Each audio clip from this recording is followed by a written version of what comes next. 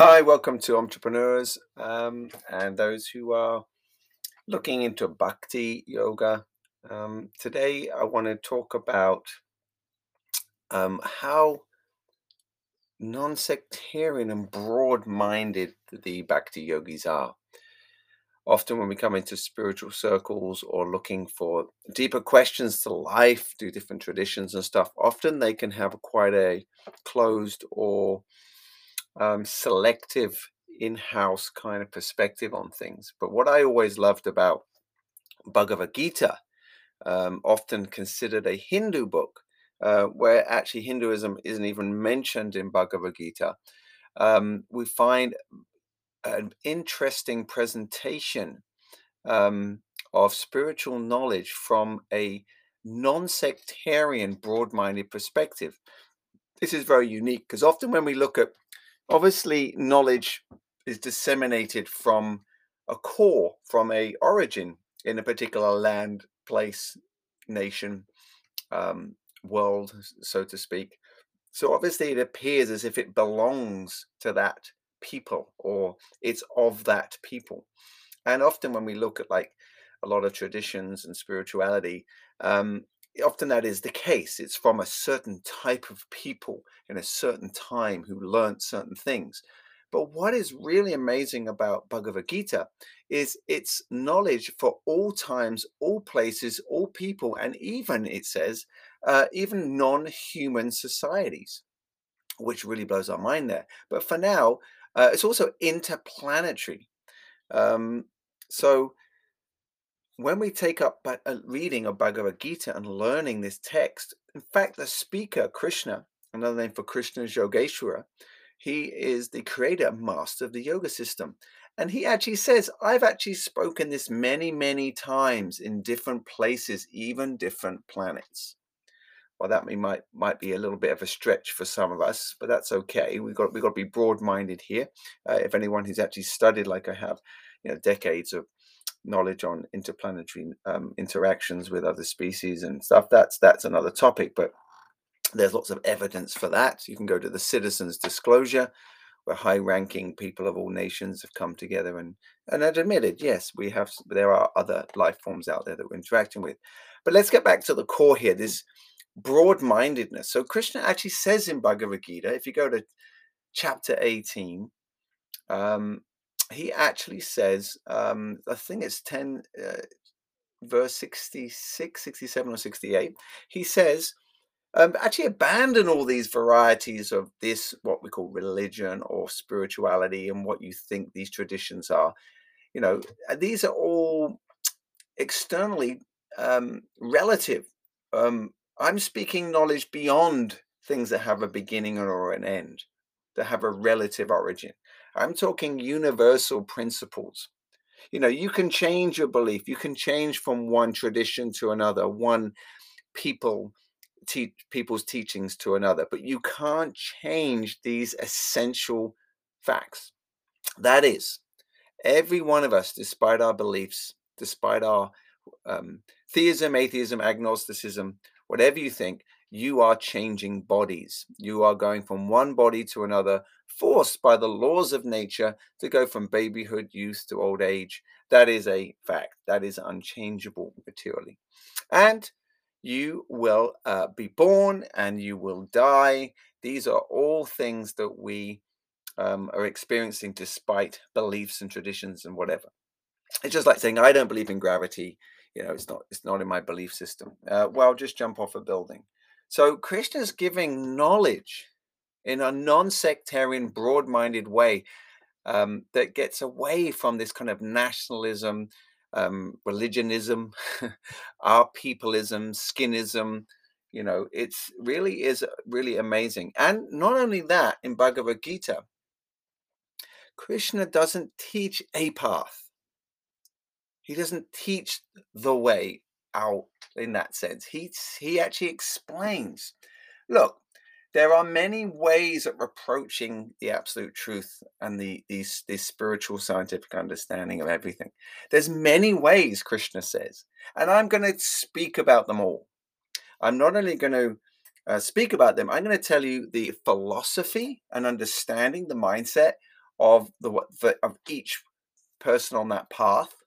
I'm going to tell you what the practices will be and what the result will be. Because Krishna explains again, we have like this idea that absolute has one element, like it's oneness. It's just like I get there. But there are actually different angles of approaching the knowledge of the absolute, of the source of everything and the truth. And that is like the sunshine. The sun is the greatest example that's given by the teachers, that you have the sun shine, which is the glaring energy of the sun, which pervades everything. That is one understanding or partial understanding of the completeness of the sun. Then you have the sun planet, which is localized, which is actually the planet itself from which the light emanates. That's also another aspect of the sun. Um, and that's localized in the Sanskrit text. This is called Paramatma realization. This is where the yogi goes in and meets the divine within the heart, the form. It's localized within the heart of every living being. And then you have the leader of the sun planet. Every place has a leader, someone who's, or people who are leading it. So you have the leader, the person of who rules that particular planet or oversees it. So you have the leader, or should we say the king or the ruler, you have the planet and the sunshine. So all three are part of the same sun. It's all related. One cannot exist without the other. Yet someone who studies just the sunshine does not have complete knowledge, yet they're studying the same subject matter. So Bhagavad Gita is amazing. It doesn't push anyone's perspective to the side as if it's wrong. It's all encompassing. That's my point. So many people take this oneness path, this idea of Brahman or oneness. Krishna says, yes, yes, that is a aspect of the truth. It is. That's absolutely true. But it's just not complete. You see, but if you go the other way, people who are into oneness or into a kind of impersonal sort of paths on the spiritual path, they say everything's impersonal. And when you explain, well, actually, there's localized paramatma, there's also the personality of consciousness, the person, the supreme conscious being, they go, no, no, no, that's just an illusion. Very sectarian, you see, very unopen to understanding the holistic approach that Krishna is giving in Bhagavad Gita. You'll never, I mean, all my readings since, my early 20s, and I studied religion in anthropology and I studied sociology. I read a lot of things, looked at different realms and Zen Buddhism and shamanism, witchcraft, Aborigines of Australia, American Indians. I haven't found anything that really gives that whole picture, that broad-mindedness. So this podcast is really to really allow yourself to open up to how broad Bhagavad Gita is, how it's not pushing anyone out the way. In fact, Krishna talks about ancestor kind of cultures that worship ancestors that exist in other realms. He goes ghosts and the idea of spirits. He talks about everything, all inclusive. And he puts the jigsaw together and explains how connecting to these different paths and different connections from ancestors to higher beings to oneness, there is a journey and there's an ultimate goal that everyone can finally reach. But to say, well, it's just about ancestors, there's no supreme or conscious being, or it's all about oneness and anything beyond that form and qualities, the idea of a supreme conscious being, that's not true. That's illusion. These are very, very actually sectarian in some sense, like kind of saying that's wrong. But whereas Krishna's not like that. Krishna's explaining all the different ways that people try to approach the supreme absolute truth. So this is really, really important to understand what you have your hands on and the comprehensiveness of the Bhagavad Gita. Now, it's a lot to digest. It's a lot of knowledge compressed into a 2-hour conversation that Krishna spoke a few thousand years ago, 5,000 years ago, and that's been kept intact. Again, Bhagavad Gita has kept its purity in that the Sanskrit is unchanged. And Sanskrit is a very precise language that cannot be, it has scientific terms like Atma, meaning unit of consciousness, and it's got some concepts in there that are really very specific. So it's very easy to understand the meaning, and then the Sanskrit remains the same. So this is very unique. So really, today's about getting that wider perspective and appreciating what Bhagavad Gita really has to offer, and how it's really going to connect all the dots. So I like the analogy of a jigsaw. People say, well, my part of the jigsaw is the right part of the jigsaw. That part of the jigsaw is wrong. If you don't have my jigsaw, Krishna's saying, no, here's all the pieces and it puts it all together. And you get that whole holistic picture. And then at the end of Bhagavad Gita, Krishna even says to Arjuna, now I've showed you the different ways people approach the absolute truth, approach me, how the practices are there, what the result will be, the different challenges and the different ways that you can approach that to understand the completeness of the sun, sunshine, and the sun leader. The leader, supreme, another name for Krishna is Purushottama, or Ishvara, Paramishvara. He's the leader of everyone. Then he says, I give you all that knowledge. And now what you can do, deliberate on what I have spoken, and then do what you choose to do. Choose what you want to do. So this is the really the beauty that I really liked about coming across Bhagavad Gita. It slowly and surely, through tuition, through coaching, through being around those who practiced and read, like any study that you would do. Even at university, you need tutors, you need people who have been around, who you have realization of that knowledge. You slowly connect these dots in time. So let's appreciate Bhagavad Gita and hear and read it from beginning to end. Try to go through it methodically. And of course, as you go on, it deepens into more deeper areas. But at least chapter 2, you just beginning chapter 2, and where Krishna begins his teachings at text 12, even those first 30 verses, you can understand more and can have more clarity about who you are, what is the body mind, what is the self, and what is the source of you. In just those 30 texts alone, you will surpass all the confusion and all these, even psychologists and persons in the institutions of education and study, they're still bewildered about what the self is. What is the self? People talk about self-realization, liking oneself, trying to love others. What is the other? Are they just physiology and biology? Are they just psychology and a combination? This is bewildering. No, there's no total agreement or consensus on what is the self and who we are. Yet in 30 verses in chapter 2, which I highly recommend you begin reading if you haven't read Bhagavad Gita, you can read the introduction, of course, and there's a setting of a scene in chapter 1. There's lots of names and you don't know who they are, what's going on. That will have meaning and relevancy later. So you can just move through that, understanding there's a great scene happening where this is going to be spoken. And by chapter 2, you see that Arjuna has got to where we are in life. Confused, anxious. How did I get here? Why are these things happening? Why is there a global lockdown? Why is tragedy happening? Why are people becoming divided? It's exactly what's going on for Arjuna in the Bhagavad Gita.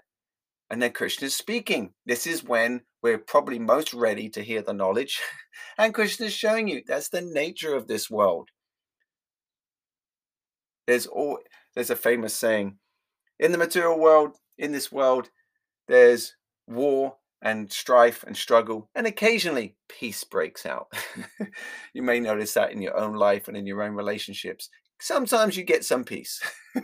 Krishna is saying in the material world, it's an ocean of becoming and unbecoming. And the nature of this world is calamities can just suddenly sweep the whole globe. Second World Wars, tsunamis, environmental issues. Now we have lockdown, and we're all shocked. But Krishna is telling you here with Arjuna, it's happening to him. A family world is divided. It's a world war. Relatives are actually at each other and going to fight each other. Right now, there's divisions over, maybe even challenges, and people are becoming divided by whether you should be vaccinated or not. I'm not getting into the whatever side, but just see it's creating division. And even family members I've seen, they're falling out with their other family members. One's trying to say, don't take it. The other's saying, why aren't you taking it? This is the nature of this world. We end up in situations. How did it get to this? How did I end up here? Is that relevant to whatever your faith beliefs, ideas of the world are, whether you're atheistic, whether you're theistic, or in between? Krishna is telling you this is what happens in this world. Whatever your beliefs are, whatever your traditions are, you will end up in these situations. What are you going to do? What are you going to do? How are you going to make sense of it all? So actually, Krishna, chapter 2, you notice he kind of smiles slightly at Arjuna. Just see, he's bewildered. He's supposedly a very learned, knowledgeable man, very cultured, yet he has become bewildered. And of course, Arjuna, like all of us now, have been humbled by the way the world's working. We're now ready to receive that seed of knowledge. And Krishna begins to teach. So this is key. I want you to get excited about the Bhagavad Gita and understand that when we enter into this spiritual text, and it talks about how to be even smart materially. Yes, that's an addition here. Krishna teaches you, if you don't want to be theistic, even know that there's an absolute truth, here is how to understand karma. Here's the science and principles, how you can get things in this world if you want to stay here and work with the program. He actually teaches you success principles way beyond Napoleon Hill and Tony Robbins or entrepreneurs. These success principles they've been figuring out. But Krishna teaches you, if you want good karma, you want to act. Karma means to act and to work in this world to get a certain result. There are laws that you are under. You're under the grip of laws. What does it matter who you are, whether you're a Christian, a Muslim, an atheist, a spiritualist, a Zen Buddhist, shamanist, you have to work within these laws. Again, this is Bhagavad Gita. It's not considering all your relatives' beliefs and ideas. It's giving you the facts. And how do you know it's facts? If you apply what Krishna says, if you enter into the laboratory, you will get the result. You can actually see this happening in your life. But Arjuna, as we say, he's now situated in a calamity. So we're all experiencing that individually, nationally, globally. So now is the time to sink yourself into the Bhagavad Gita. Try to see it with that open heart perspective. Krishna's not trying to get you into a single-minded, limited perspective, poverty perspective on things. He wants you to have a growth mindset. He's going to show you the whole picture, but are you ready to hear? He's not an ordinary, he cannot be ordinary Krishna if he can see all this and explain it with such clarity. He can explain it with such clarity. And that Bhagavad Gita has been spoken, and even pre that time it was respoken. Even the last 5,000 years, it's been affirmed by the greatest sages and wise people. And all this yoga and meditation, mindfulness, it all comes from the Bhagavad Gita. Of course, no one's tracing it back or acknowledging that. They're making good money out of it. It's a billion-dollar industry, mindfulness. And even psychologists I've dealt with, they're not even acknowledging, they're saying this is their new research. They're just taking stuff from these ancient teachings. So I want you to embrace the adventure and enter into Bhagavad Gita knowing that you're going to get clarity and you can choose at the end. Krishna does say, if you really want to understand it and get to the end, you then hear from my practitioner, the person who's lived, who's connected to me, who's guided by me, and who is actually practicing what's in the book. Don't hear commentaries and read from people who are not actually my bhakta, my devotee, my practitioner, my anyone who's not actually practicing Krishna consciousness or bhakti yoga. So this is hoping very useful. I hope it's inspiring and allow you to embrace the Bhagavad Gita with its broad-mindedness. And it's being spoken in a time right now. It's no different for Arjuna for us than it is for Arjuna right now. Can we open up and listen to Bhagavad Gita, hear what Krishna says, and you can make your own mind up. And the presentation is covering a lot of ground. So on that note, I want to continue. If you are chanting Hare Krishna, that mantra that frees the mind and reconnects us to our non-material self, read the Bhagavad Gita to understand the self, who we are and what we're part of. And that combination of chanting and reading transcendental knowledge together, it, it fast tracks you. There are paths, many paths, as Krishna says. But bhakti is a fast track. It's like getting in the elevator. Rather than going up the stairs step by step and stopping off on different floors, Krishna says, get in the elevator. So Krishna's not pushing any other ideas of how to approach the Absolute away. Who else is doing it like that? Who is as broad-minded as a bhakti yogi? Hare Krishna.